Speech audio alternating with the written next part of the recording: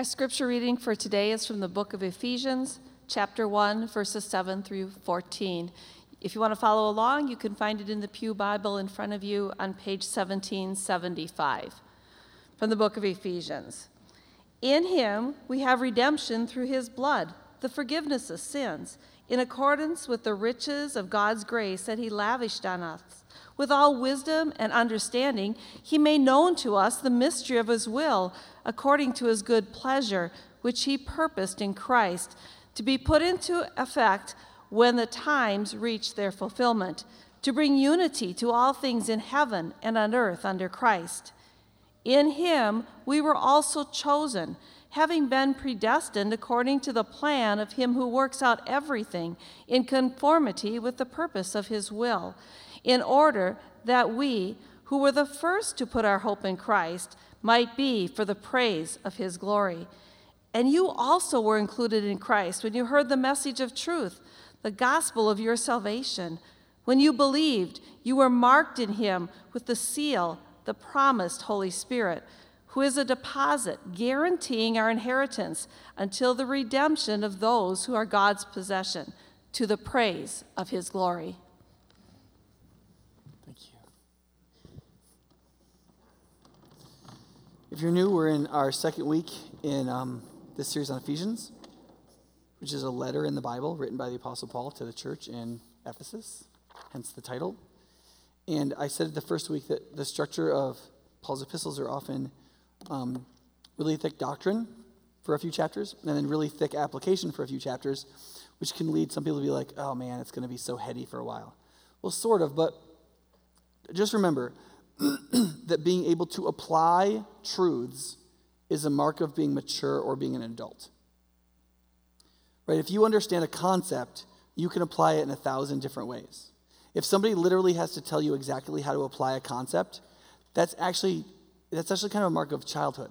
It doesn't mean you're stupid. There's a certain way of thinking where you hear something, you take it and you say, okay, where does this go? How should this be used? What does it mean? What are the implications of it? Right?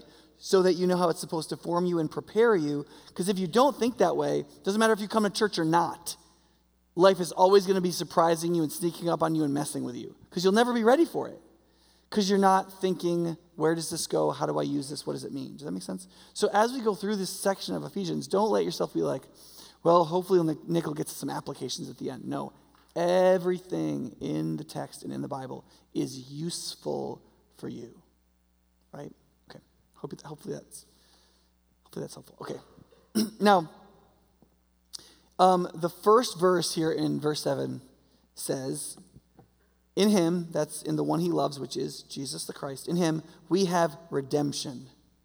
It's the first line. In him we have redemption. And it goes on to kind of explain that redemption. And that's a completely true idea to base a sermon off of. I don't think it's nearly aggressive enough. But it's partly aggressive because in some ways we don't realize that the word redemption is actually a slavery liberty word. So we tend to think of redemption like, I'm going to buy this 1950s car that'll look so great when I have it all fixed up, right? And so I'm like going to redeem it, or something like that. Or one of the ways we use it now actually is like pawn shops, where you'll go and like sell your guitar because you have some debt for street racing or something. I don't know. There's a lot of that in this church. You just don't know about it. And then you have to go buy it back, right? You have to redeem it. And so that word actually comes from the ancient context of people being enslaved. They can't buy their freedom. They've fallen into slavery for one reason or another. And somebody else, usually a family member, it was actually called a kinsman redeemer is the word often used, because who else is going to pay your debts when they don't get anything for it, right? Somebody else might pay your debts so that you can become their slave. But who's going to pay your debts just because you're nice or something? Nobody, right? Except it was the responsibility of your closest family members to pay your debt if they could. It was their moral responsibility, because if they're screwed up, I mean, besides them to blame, you're next, right? So, maybe you should get in there, right? But in the gospel, when Paul says Jesus is our redemption, it therefore presumes a slavery in us. Does that make sense? that there's a debt and there's a slavery that we can't pay. That's why we required the redemption of God. And the only thing that would cause you to redeem someone, if somebody needs to be redeemed, if somebody is enslaved because of debt, there is nothing profitable about getting them. The only context in the Bible where somebody would redeem somebody other than a family member was if it was like a really cute female slave and you wanted to marry her, right? So you wanted her beauty and her fertility for yourself, and so you'd pay for that. That's it. Other than that, you better hope in your brother or your uncle, right? And so the only reason you would redeem somebody who isn't beautiful, because we're not morally beautiful to the perfectly righteous God, right? And who isn't rich and who can't do anything for you is for love. You just want to.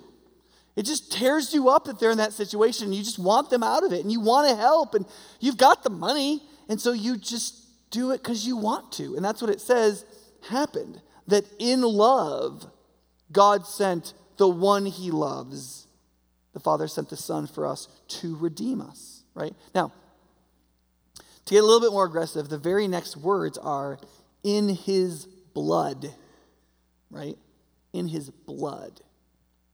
Which tends to make modern American, Western-ish people pretty uncomfortable.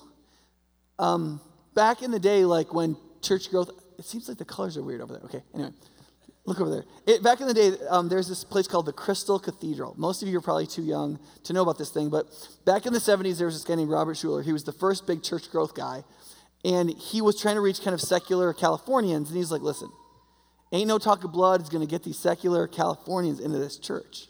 Right? And so he decided to do, because he was putting church on TV, and he was trying to attract thousands of people to this place, and it worked for like 25 years, okay? But one of the decisions he made was, we're going to remove all the blood language. We're going to get rid of all the blood, all that stuff about the blood of Jesus. We're going to just get rid of that, use a completely different language. It was kind of self-helpy, but he was trying to figure out a way to reach really secular people, because he recognized that when people hear a reference to the blood of Jesus, it sounds really weird to them, right? But Christian hymnody is full of that stuff. Full of it, right? So this hymn was actually at my wife's and my wedding, which is probably not particularly sensitive to unchurched people who were at our wedding, right? The first verse is, there is a fountain filled with blood, drawn from Emmanuel's veins, and sinners plunged beneath that flood lose all their guilty stains. And Lexi wore this like bright red dress at our wedding. I'm just kidding. She didn't. That's a joke.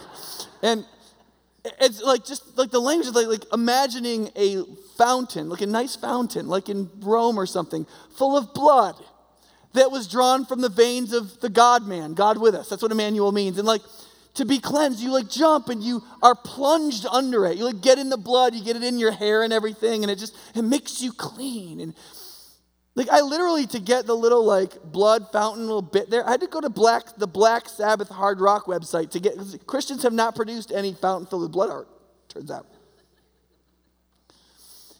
And yeah, my sister-in-law, Amanda, grew up going to a United Methodist church that did not preach the gospel.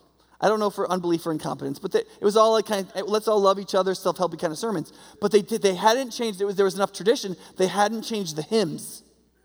So it was all, this is the old Methodist hymn. There's all the old Methodist hymns. They're just as bloody as you can be, man. It's like hymns from the octagon. I mean, it's just the blood of Jesus everywhere. And so she grew up hearing those. And what she said was, it was the only thing in church that interested me at all. Because, yeah, blood is really weird. But at least it's serious.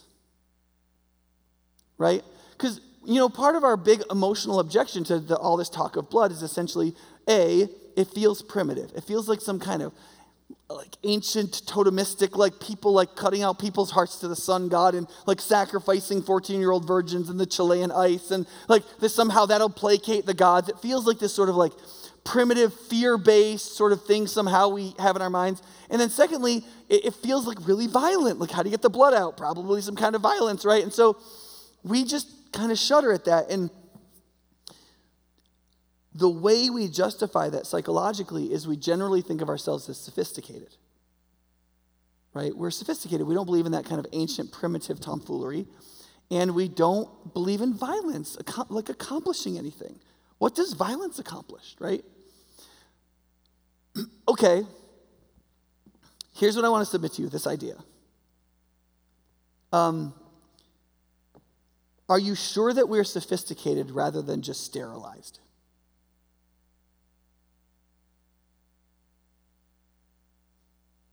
I mean, there's still blood in the world, y'all. We just have separated ourselves from it, right? Like, it used to be when somebody got cut, you had one injury. Now you get two because somebody faints and gets a concussion at the sight of blood because they've never seen it. It's like, oh my heavens, they clutch their pearls and fall over, Like, people just don't see blood, right? Or when was the last time you were trying to scrub blood out of your cuticles, right?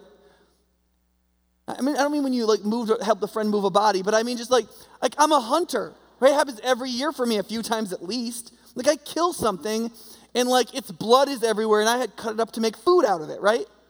Like, we don't do that anymore. You just go to the store. We have kids in school. They think eggs come from the store. Like, they think that is the terminal causality of the little oblong spherish thingies. That they're somehow produced in the back room somewhere, right? We don't fight our own wars, right?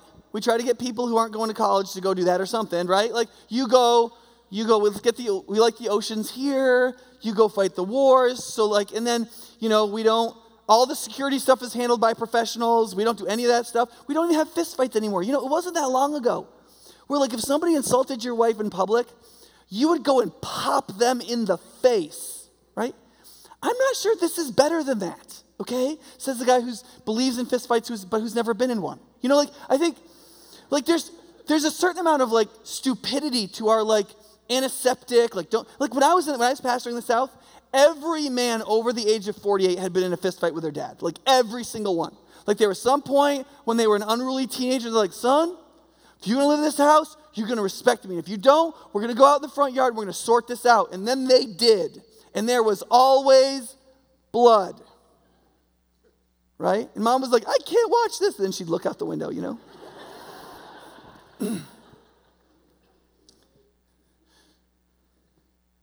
I don't want to go fight a war, okay? And I don't want to get in fist fights. And I don't want to, I like hunting, But I don't want a more violent world. I want a more peaceful world. But I also do not want to mistake the sterility of my life for sophistication.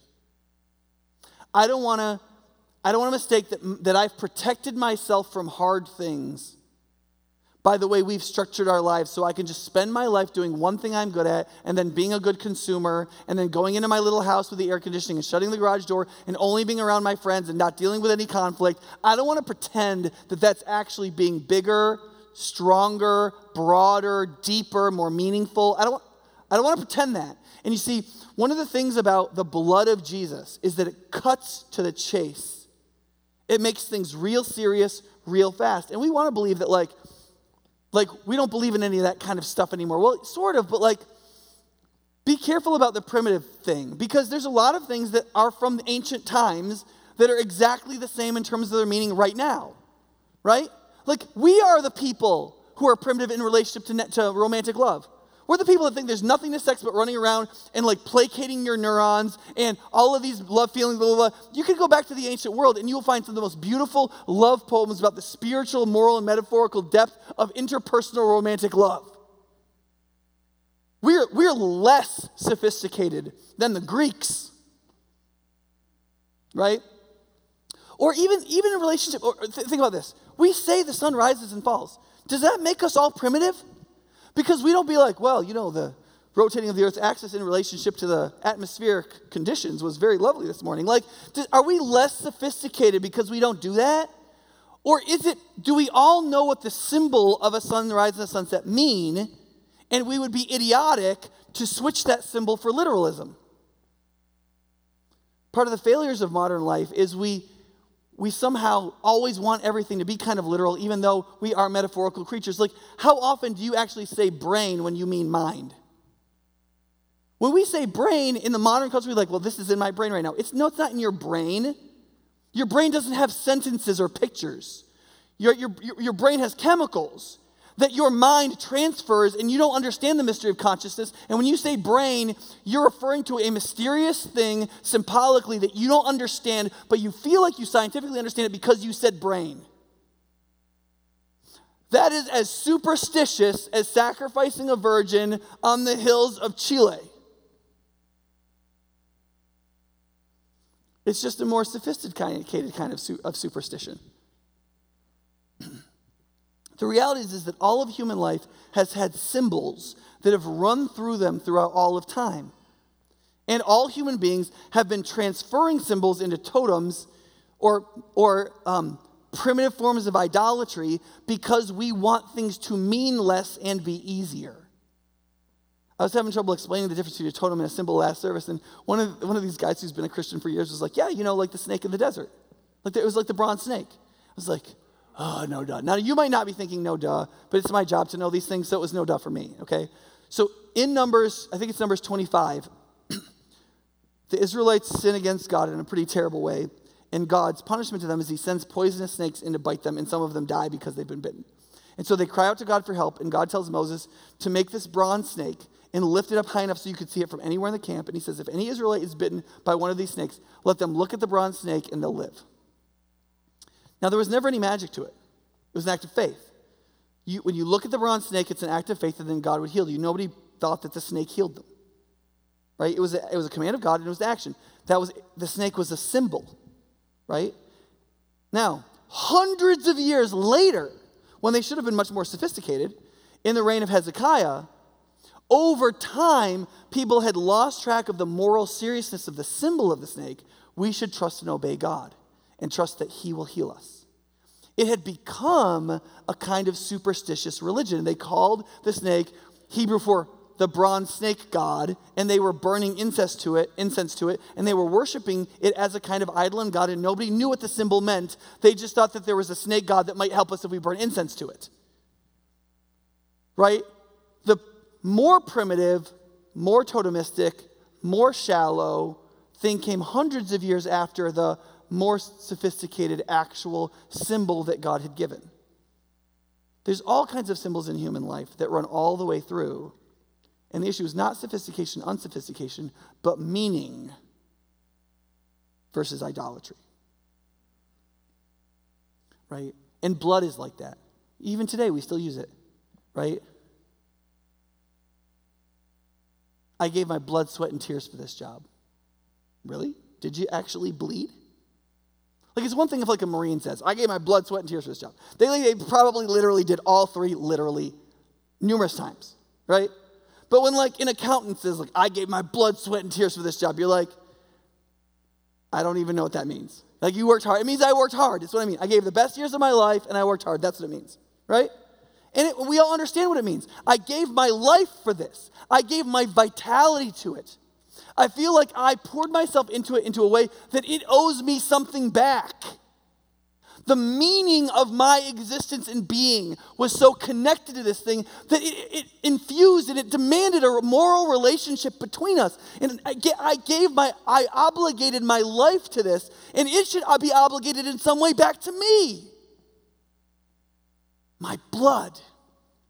If I deceived you into something and something terrible happened to you, you might say, my blood is on your hands. It's a weird saying that we use now in our little sophisticated age. Do you like this hip shake? We say that, right? We say their blood is on their hands or blah, blah, blah, meaning you're guilty. What does that mean? It means you can pretend you didn't have a part in it. You can say you didn't have a part in it. You can behave like it doesn't. But listen, everybody can see it. It's in your cuticles. You can't brush it off. It's there. You're stained with it. Right? We have other things too. The point is that we know that that's true of us. We know if we lose enough blood, we're going to die. We know that in a symbolic sense, what says in Leviticus 3,000 years ago is true. The life is in the blood, but not just the physical life. It's a symbol for everything related to life. Its moral meaning, its spiritual meaning, our being, our existence, and how it interacts with everything else. Our blood is related to it. And so God used blood as a symbol to demonstrate how we relate to one another morally and spiritually in terms of our responsibility and our destiny, what our being in our life means. And it's just as valid today as it has ever been. And it means exactly the same thing as it has always meant. We are dealing with meaning that is over our heads. It's about blood. Right? So let's go through some of the things in this passage that kind of relate to this and work it out. The first is that the redemption is in his blood. Let me just, for some of you haven't read up very much of the Bible, let me just give you a spattering of New Testament texts that give you a sense of this language, right? So one is Revelation 5:9, right? So why is Jesus given authority to all the things that happen in the end? It says, they sang a new song saying, worthy are you, that's you is Jesus, the Lamb, to take the scroll and open its seals, for you were slain, and by your blood you ransomed or redeemed people for God, for every tribe and language and people and nation. So the language of redemption is what happens when you pay a ransom so that somebody can be redeemed out of the state of slavery or bondage, right? Let me give you a couple more, like 9, just kidding. 1 Peter 1:2, right at the beginning of the epistle, to God's elect, strangers in the world, you've been chosen according to the foreknowledge of God the Father through the sanctifying work of the Spirit for obedience to Jesus Christ and sprinkled by his blood. Grace and peace be yours in abundance. 1 Peter 1:17-19. Since you call on a Father who judges each man's work impartially, live your lives as strangers here in reverent fear. For you know that it was not with perishable things, such as silver or gold. What would you buy somebody out of slavery with? Silver or gold, right? And he's like, that stuff is nothing. It has no permanence, right? Not with perishable things such as silver or gold. You were redeemed or ransomed from the empty way of life handed down to you from your forefathers, but you were redeemed with the precious blood of Christ, a lamb without blemish or defect. Colossians 1:19-23. For God was pleased to have all his fullness dwell in him, and through him to reconcile all things, whether things on earth or in heaven, by making peace through his blood shed on the cross. Romans 5:8-10. But God demonstrated his love for us in this: while we were still sinners, Christ died for us.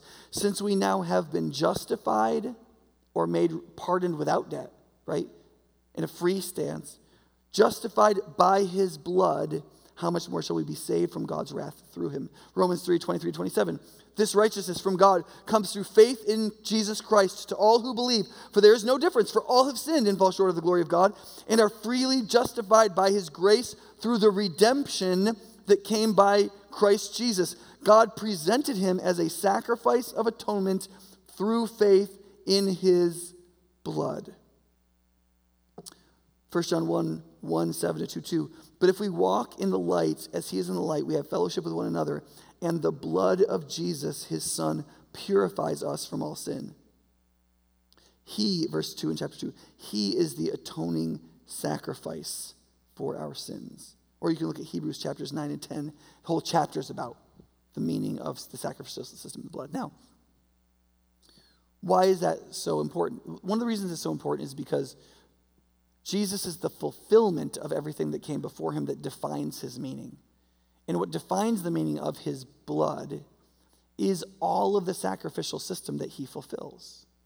Whether it's Passover, where the Jewish people put the blood of the lamb on the door so that God's angel of wrath passed over them, or whether it was all the sacrifices that are cataloged in Leviticus 1-5, where God talks about how these sacrifices were symbols of forgiveness. Right? It says in the book of Hebrews in the New Testament that the blood of bulls and goats could never actually take away sin. They weren't totems. They weren't magic. It's not like you can undo human sin with a death of an animal. That was never the case. They all had to point forward to the death of God's sacrifice in his son. Does that make sense? And so the sacrificial system is how and why we understand what the work of Jesus is like. Now, people really struggle with that sometimes because they say, but Nick, how does that work? I mean, how is it right if person A commits a crime and they deserve a certain kind of punishment for that crime, and then person B, who is innocent, takes that punishment? That seems unjust. because an innocent person has now taken a penalty and an unjust person has not received a penalty. That sounds like the opposite of justice, right? Makes sense. That's one of the reasons why justice has always been framed throughout the history of the world, not just in terms of the objective categories of punishment, but also in terms of debt. So, for example, if somebody gets out of prison, let's say they were in prison for a couple years for jacking a bunch of cars, right? And they feel like somebody's giving them a hard time, and they're like, you shouldn't be giving me a hard time because I've, what? Paid my debt to society, right?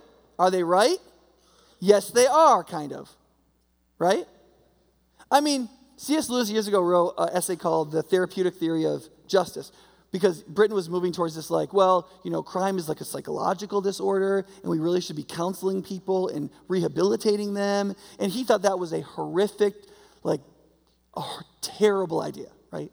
And the reason he thought, okay, you'd be like, why is that terrible? That sounds really nice. Like, put them in the hands of doctors instead of jailers. Well, it is nice, except doctors are sinners too. And the problem with that is like, if you take somebody into custody to heal them, when are you ever done fooling with them?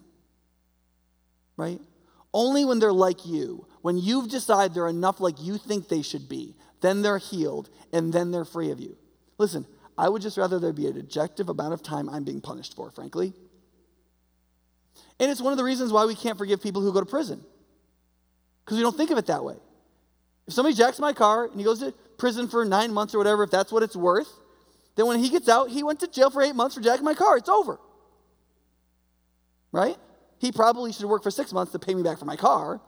That would probably be more just. The biblical system where you had to pay somebody back and then add 20% to disincentivize you from doing it in the future was probably a better system. But of course, we're so sophisticated now, we have it though, right? But you see, we say that even now we think in terms of debt, and we think of that in terms of just natural forgiveness. Like, if I'm really awful to my wife, let's say I just treat her really terribly in some kind of dispute, right?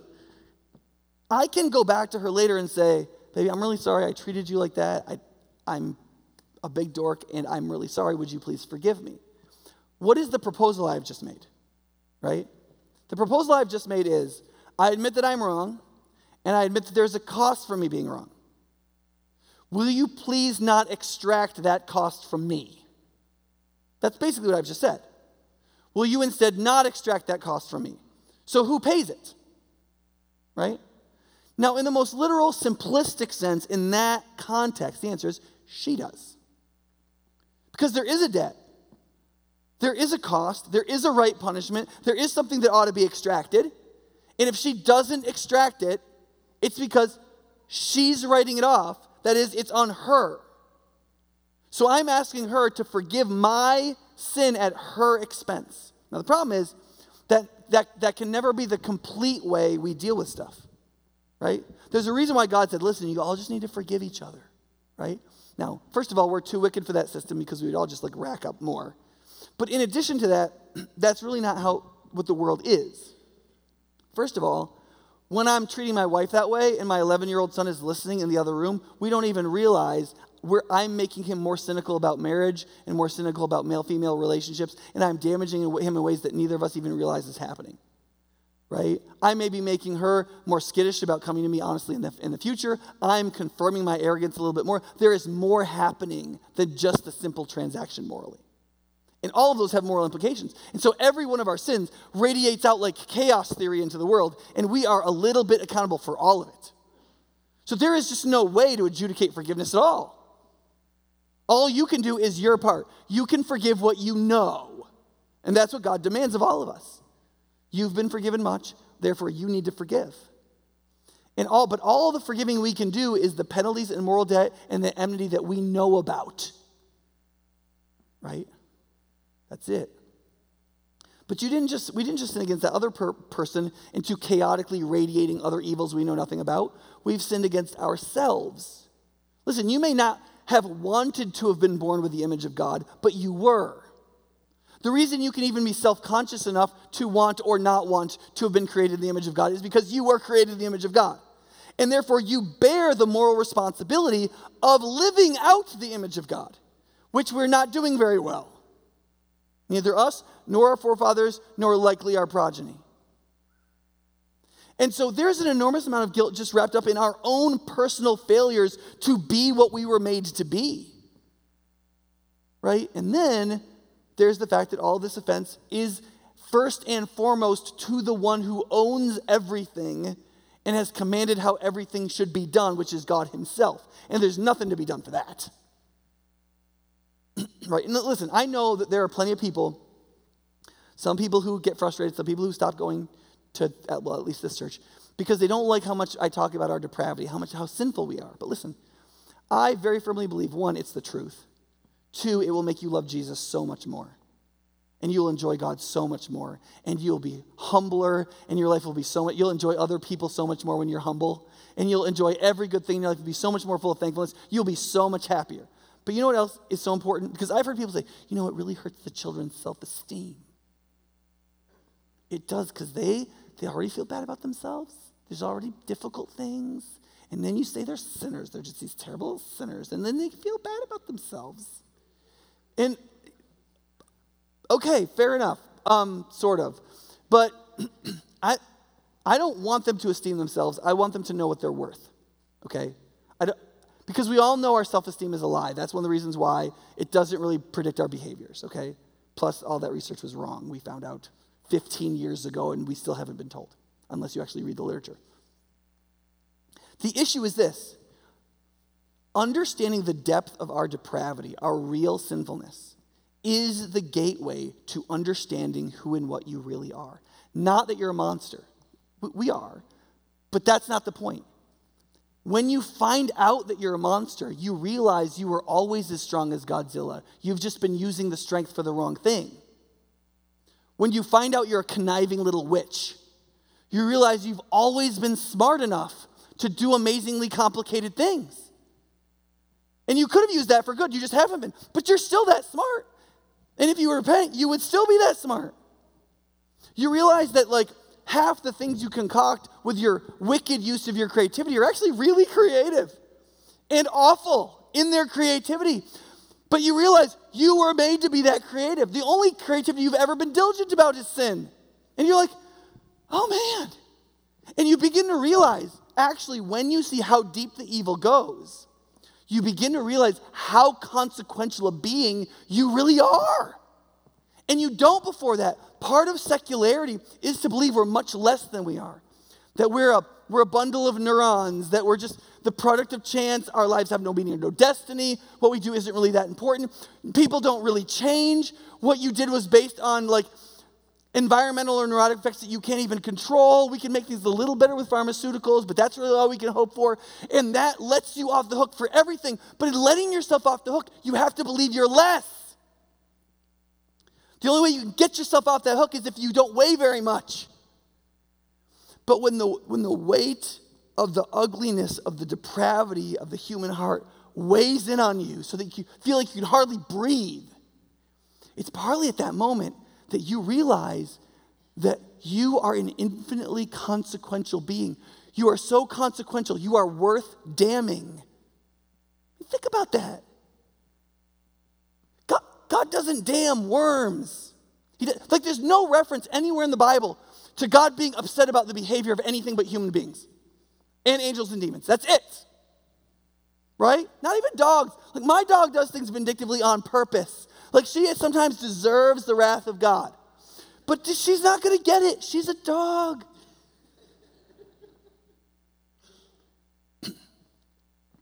But when that happens, when that moment comes where you realize the weight of sin, and then you realize how much you matter, how deep these things run, how much you're capable of, that's also the moment you realize you're completely ruined.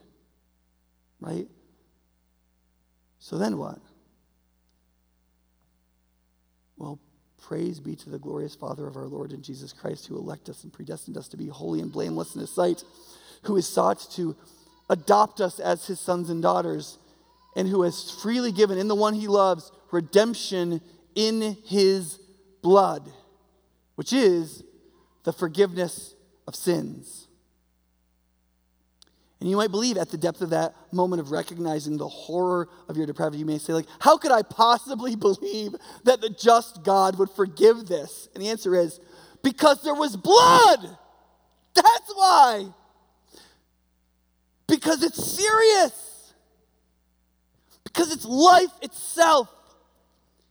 And when you see that the sacrifice of the Christ was that serious, it meets the seriousness of real depravity. And the very moment you feel weight, you feel free. And you're like a Godzilla who can fly, and it's awesome. And you're ready to actually step forward into the life of the Spirit and to live differently and see things differently. And it's amazing because all that horror is wiped away. But the realization of who you're meant to be can stay and broaden and deepen and expand and develop. And the moment that happens, it says in these verses, the sealing power and presence of the Spirit comes and helps. Right?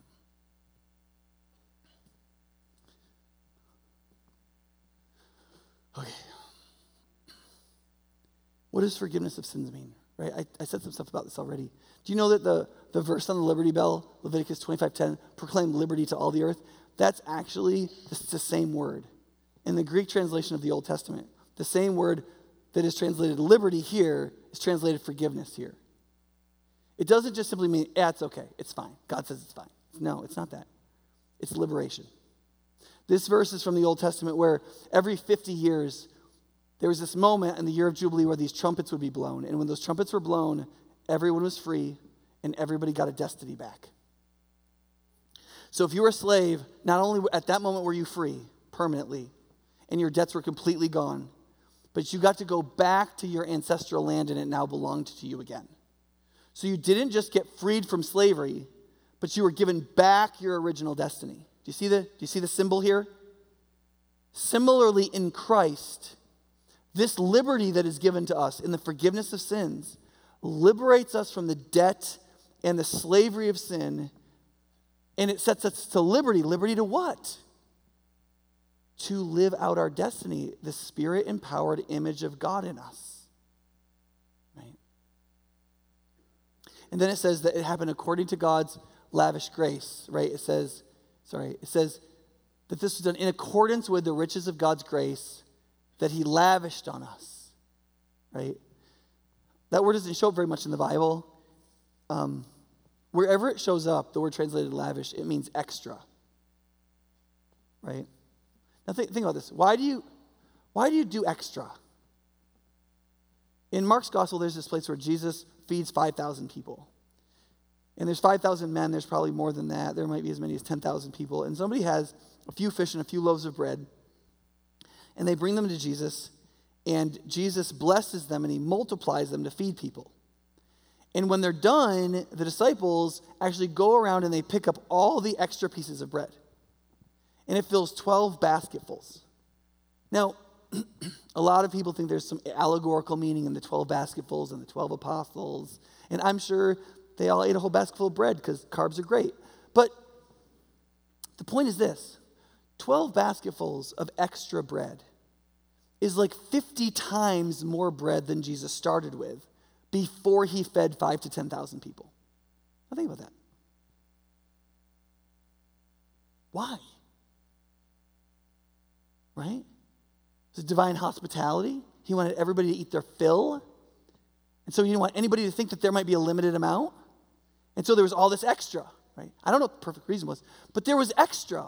It was lavish. It was way more than what's necessary, right? And so, think about your life. Like, now some of you, you don't put out flowers when people come over to the house. You may have married somebody who does, and that's why you have marriage problems. But there's a whole group of humanity where they make things nice. They want to make people feel welcome. They go the extra mile. One of the most humiliating memories of my entire life, top 5, is my wife and I getting engaged. Me asking my wife to marry me. And the reason for that is I won't go into the details right now. I just didn't do enough. For 20 years, I've been telling guys that look like they're not going to do enough. Dude, you need to do more. You need to make this really special. I don't care if you don't have a lot of money. There are ways to make it way special. Do not fail at this moment, right? Because the reason we do more is to show people how we feel. That's why we do more. That's why we put out like the nice napkins and then we put the tablecloth on and we do all the things. Except in this case, God wasn't being lavish with tulips or tablecloths or even bread. He was being lavish with his blood.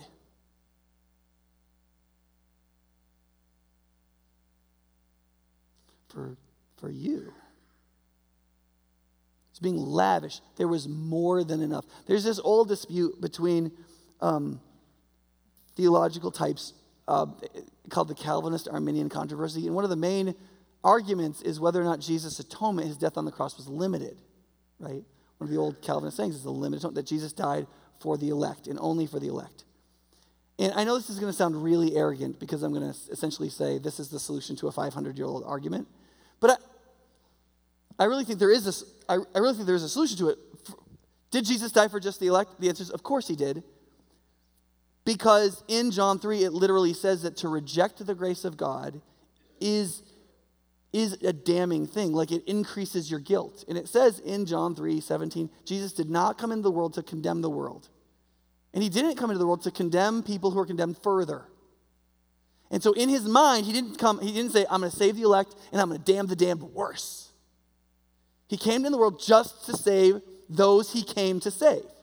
But the objection is, wait, are you saying that the death of Jesus, the God-man, who could pay the debts of all who believed, didn't actually die a death that could pay for everyone? And the answer is, of course he died a death that could pay for everyone. Like, if God was like only at this amount, there would have been extra bread. Like, God is lavish. There's always extra. There's too much. Like, it's not, Jesus scorned the shame of the cross for the joy set before him. It's like, it wasn't a small thing for him to pay for anybody who would believe. And for anybody at all. I can't tell you how the metaphysics of that works out, but what I can tell you is that everything that God has done for us ever in the history of all of existence has always been lavish. Right? And in this case, he has been lavish with his blood for you. Right? And then it says he's done this with all wisdom and understanding. Now, there's a little bit of controversy in the translation of this. So if you look at verse 8, it says that he lavished on us, period, capital with all wisdom and understanding, he made known to us the mystery of his will. And so the new NIV translates lavished on us with all wisdom and understanding as wisdom and understanding going with his revelation of his will in his mystery, which is something else. But for a number of Greek syntactical reasons that I'm probably not going to get into right now, I think it's much more likely that it's supposed to go with the former thing about him lavishing his grace on us. And actually, the earlier version of the NIV translated it that way, and the English Standard Version also translates it that way. So it's not like I'm making this up out of thin air. That is, that when God chose to lavish his grace on us in the blood of his son, and don't think that Jesus didn't, like, oh, he did it through his son. No, listen, you need to think of Jesus as an adult son, okay? Think of Jesus as an adult son. He wanted to come to save us as much as the Father designated to send him. It's a question of roles, not a question of like, well, God didn't want to do it himself, so he sent the Son. No, the whole conception that the second person of the Trinity is God's Son is not that he's a child, it's that he's exactly like the Father. That's what son means in the ancient world. A son is a duplication of the Father. Does that make sense? And so he came fully wanting to do what he was sent to do. So don't let that mess with you. And he came knowing exactly what it would cost him. He knew every insult he was going to receive. He knew every lash of every whip. He knew every time he was going to be scorned. He knew every betrayal. He knew exactly what it would cost. And he knew exactly who he was saving. Right? Like, everything about you that you either are or ought to be ashamed of, he knew. He even knows about your future debaucheries that you would never even think you're going to do, but he knows about already. Ways in which your infirmities or your willfulness, he knows all that stuff. Which should be helpful because like when you don't live beautifully, when you don't keep in step with the Spirit, and you feel like God must be really disappointed in you, right? And that's a normal human experience. Yeah, well, he's probably disappointed with that rep, that event. But this is the God who knew you were going to do that last week. He knew all that stuff. And he gave his grace richly and lavishly to save you if you believe. And he did it so that you would be adopted as his child and so that you would also be progressively transformed. Does that make sense? Oh, I love the purring baby. I'm going to skip this one because of time. And the last one is it says 3 times that he did this for the praise of his glory. So there's actually 3 verses in this passage that says the whole purpose of all this is for the praise of God's glorious grace or for his glory. The problem with the word glory is it's kind of like the word grace for us. It's like this religious word that doesn't mean anything, right? But what glory essentially is the union of God's love and his beauty such that it can be mutually appreciated and enjoyed eternally. Right? Think about it this way for a second. What things exist in which enjoying them has no extraction from them at all? That the more you partake in the pleasure, it actually becomes more pleasurable rather than less, extracts no resources from the pleasure, and can be mutually enjoyed by many simultaneously. It's not food, not sex, not self-righteousness. There's only a couple things. Love and beauty. That's it, man. That is it. So if you don't want to be a horrific moral trial to the world, what should you learn to fill yourself with? Love and beauty. If you fill yourself with anything else, you will be a parasite on the world.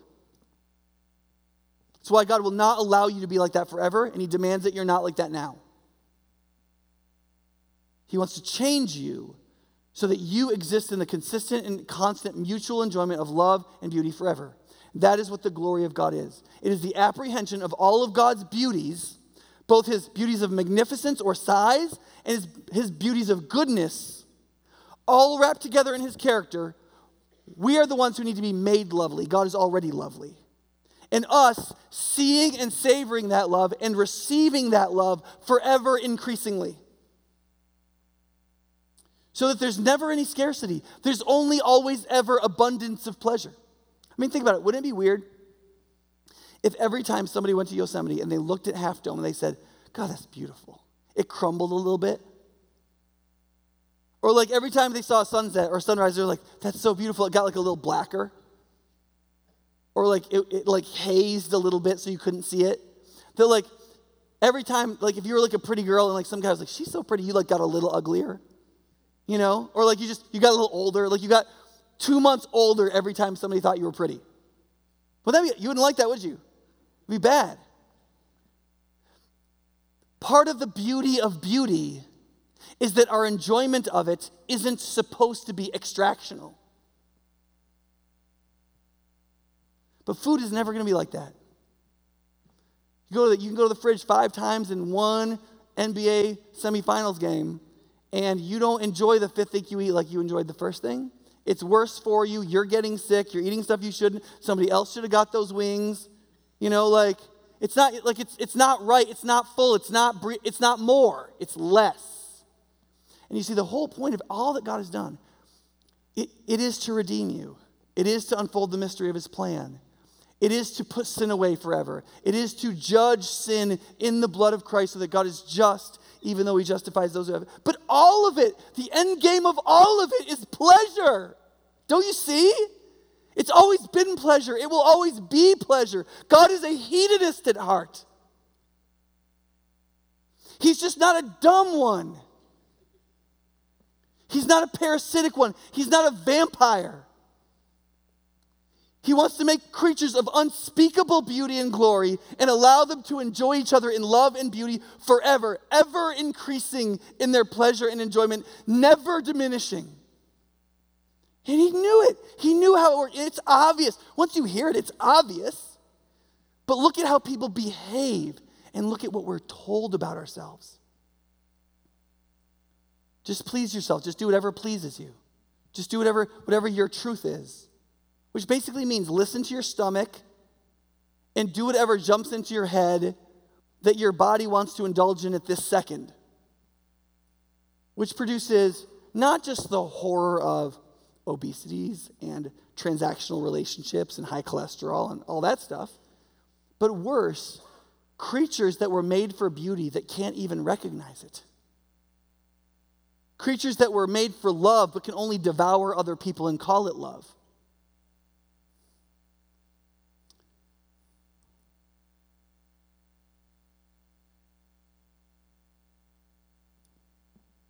All of this, the invitation of Jesus for you to believe, for you to put your faith in his blood, to receive the liberation from the penalty of sin, that he gave lavishly out of his grace, with all wisdom and knowledge about what you're really like. All wisdom and knowledge. But he determined to make you his son or his daughter. He determined to make you holy and blameless in his sight. It was all for the end of your eternal pleasure.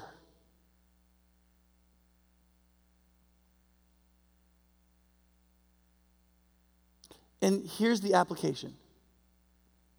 Believe it. Believe the truth of the good news of that gospel. Believe it. Believe it a little deeper, a little more, with a little more courage, with a little more hope. Once we get to verse 15, that whole section is just basically Paul's like, all I do is pray for you that you would see this all deeper. That you would be able to understand the depth and the height and the breadth and the width of the love of God displayed in Christ Jesus, and that it would affect you on the deepest possible level. Because if that happens, you will be infatuated with the beauty and love that is in the world, and you will live totally differently. You will feel differently. You will act differently. You will love differently. You will hope differently. And if you've never done that for the first time, you need to believe in the blood of Jesus to save you and redeem you right now. And you do that by just telling him, I was wrong, you were right, I receive it, thank you so much. It's like that, but you can come up and pray with somebody afterwards. But if you're a Christian, how fast do you go from receiving the grace of God and living by mercy and thankfulness in the world to wanting justice for yourself just because somebody cut you off in traffic? Like, you and I who believe already have to believe again and higher and wider and deeper and longer. And when that happens, most of the other applications decide themselves. Let's pray. God, we thank you that though to our neighbors and sometimes to ourselves, your talk of the blood of your Son shed on the cross, that someone could poetically refer to it as a fountain filled with blood, that if we plunge ourselves into, we'll lose all our guilty stains, that there is a horror in that. But at least it's serious. And Father, I pray that the seriousness of it would wake us up from our culture of distraction, our culture of consumption and just feeding our flesh. And we pray that you'd carry us and draw us with the shocking words of blood beyond the simplistic distractions and the frothy, bubbly nothing around us that presents itself as substance, and bring us in the heart of the truth about what we were meant to be, what we really are, even if it's down to the depths of understanding our depravity. And we pray that in there that you would help us find what you've meant us to be, who we really are, who Christ in us is meant to be, what it means to walk in the Spirit, and what it means to live by mercy for the praise of your glorious grace. Please include us in that more deeply, at least in our own minds. In Jesus' name.